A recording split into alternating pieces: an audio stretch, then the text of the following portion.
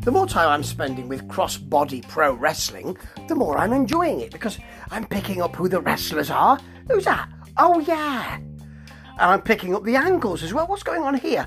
Oh, that happened last week. Yes, that sort of thing. I'm taking you on a journey there in my thought processes. Well, some of them. I mean, not many, obviously, but I have a few. And this is episode 7. The wrestling and the angles just work really well together. There's a real delineation between them, because you're not getting the angles bleeding in too much to what happens in the room itself where wrestling takes place. And there's not too much nefarious stuff going on. There's not too much, well, this angle will play out over weeks and weeks and weeks. There is one angle which will play out over 2 weeks, more of that in a moment, but you don't get, well, they're out in the parking lot and he's been knocked over by a random car. I haven't got that. Or, you know, here comes an alien spaceship waiting to take him to a different planet, and he'll come back and be repackaged as a different wrestler. That sort of thing, you know. You don't get a lot of that. And for that, much thanks. We've got Vader Scott and Mike Speedball Bailey, who'll be fighting Jonathan Gresham very soon on Impact Wrestling. Can't wait for that, Mike. Now, first of all, we've got Kyle Boone with Shiloh. No, Shiloh's not there. Maybe she's not very happy about their beach shenanigans last week. And he is fighting Robbie Cosmos, who we saw a couple of weeks ago. Really? I mean, did he win? Yes, he won against Mr. Durst, Kobe Durst. And Kobe wasn't very happy about that and came back the week after and chalked himself up a W, a derby. So, it's going to be a tough match for Kyle Boone, and actually, it is 2 things this match, both knockdown and drag out. Now, the great thing about Kyle Boone is, well, one of them is that he is announced as once having held a live alligator. Well, you can do that under supervision, can't you? It's great. Really good. I really love that. Once held a live alligator. Very nice. Now, early on, you've got some Robbie Cosmos kicks and a drop kick, but Kyle Boone comes back with a massive lariat. Massive it is.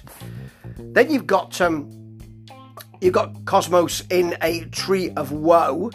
I love the Tree of Woe.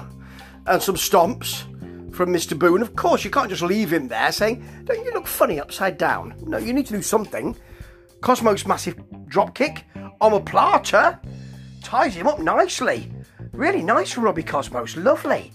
But then Kyle Boone tries to go with the nefarious heel tactics. Feet on the ropes, but he's caught out by the ref. You see, you've got to keep your head on a swivel. And then, very nice running uppercut from Kyle Boone and the Brainbuster. And the great thing was with this, I thought, as did Vader and Mike, that would be the 3. And it wasn't. Cosmos kicked out. I was surprised as well. Very few programs of a wrestling nature can do that, and this one manages to.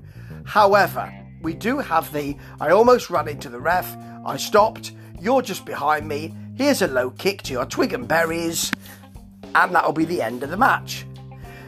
Yeah, it's not ideal.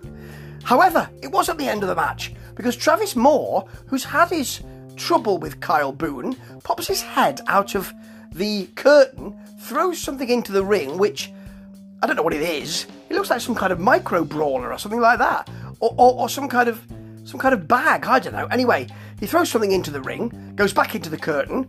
That distracts Mr. Boone, and there's a kick from Robbie Cosmos and a blue thunder bomb for the pin. Now, I liked that the referee spot wasn't the end of the match. It's very nice. They just teased us with it and then gave us something else.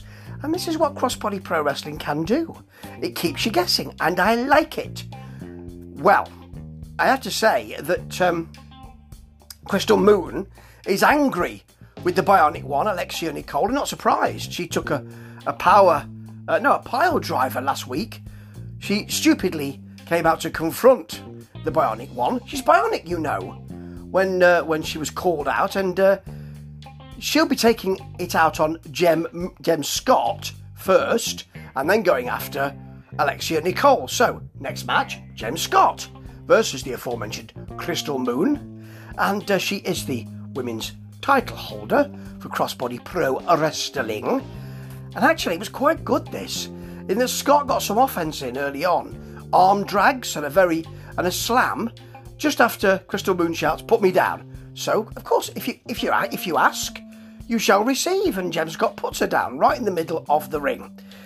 There's a very nice moment where Crystal Moon wants to hear the boos from the fans, and as she's so focused on that, Jem Scott takes the opportunity to roll her up.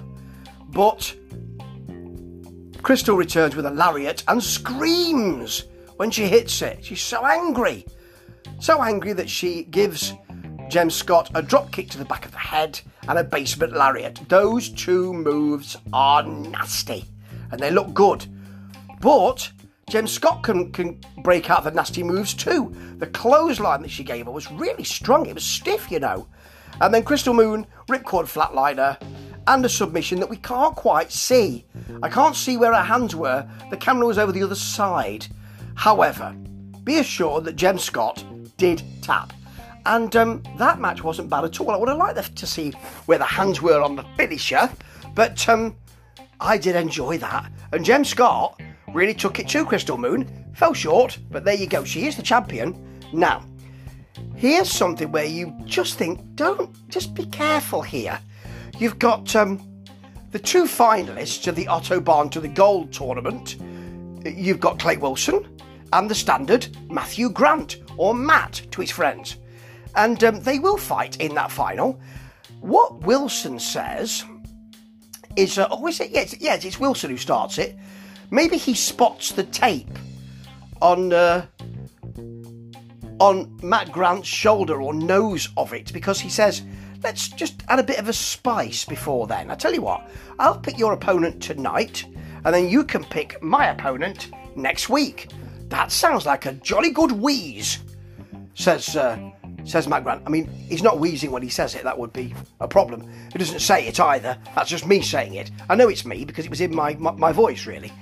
Anyway, that will happen later on. More of that later, and it's not ideal for the standard Matt Grant. He shouldn't really have entered into said agreement. Now, next, the Old Age Renegades versus Nylo Reyes, who is so over, and Laurel Cassidy, who is also over. Now, this wasn't a fantastic match. The match last week with Nylo wasn't great either. There was real trying here, but it wasn't as smooth as it might have been. And I just think maybe that's to do with the underdog. I mean, it's kind of, well, Nylo, isn't the smoothest in the ring, but actually, we really like that he wins in general.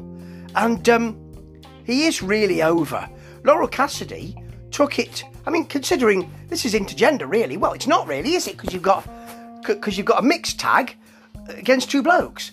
So she really does extremely well. Lovely low crossbody to start with, and then she rolled over the top into a roll-up. That was lovely.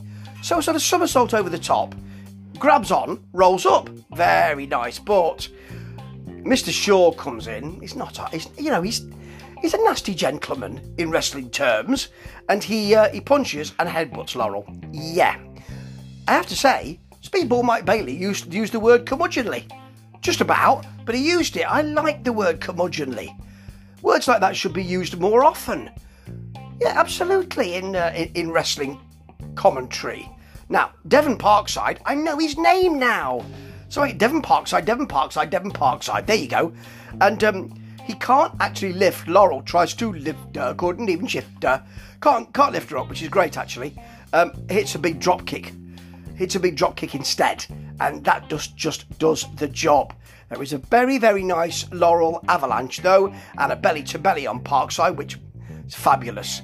Finally, after a bit of shenanigans, and I'm not sure whether he missed it or whether there was a problem with communication, but Nylo finally hits the sit-out powerbomb, which is always lovely. And Shaw is there with Cassidy. He puts her down with a shoulder tackle, and he puts her down quite strongly, actually. But eventually, Nylo hits the History Maker, which he missed early on Devon Parkside. There you see, Devon Parkside, I know who he is. he hits the history maker for the pin. And then you've got Shaw wanting to continue afterwards because he's a bad loser. And as he leaves, saying to a fan, "You shut your mouth," or rather, a fan to Shaw, say, "You shut your mouth." That's great. Fan interaction like that, it's priceless, isn't it? Now, Mike Flash is interviewed. Mike Flash, manager of the universe. Well, not quite the universe, the Ontario area, let's say. Well, part of the Ontario area. All right, his own street. Okay, so he's interviewed because he, last week, took on Isaiah Cross, big gentleman, as his new charge, and he says that Cross was lost in the wilderness and he was on a spiral because he listened to the fans. He was on a spiral to mediocrity. Now, it's all going very well until he said he will introduce him next week as his Doctor of Education. Yeah. I'm expecting some kind of Dean Douglas situation with, and that's not the education. It's not ideal. It's not ideal, Mike. Really, but I see what you were trying to do. I mean, you had a go, and that's good. It should be celebrated. Right, your main event. This is the gentleman who has been picked by Clay Wilson to fight the standard Matthew Grant. And it's Sway Archer. Now, I thought, why don't you get someone like Grizzly Mac? Or, someone like that. Someone huge, massive. You can't have Isaiah Cross, because he's being doctored as we speak. But someone like Grizzly Mac. But anyway, Sway Archer, who I wasn't completely impressed with last time I saw, is much more impressive this week. The Culture King, who could be the Polka King. It does sound like that, and I'd love that.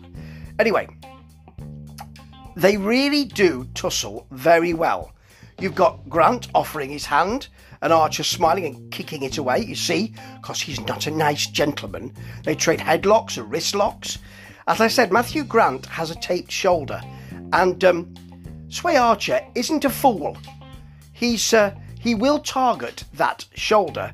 He runs him into the buckle. He works the arm, shoulder breaker.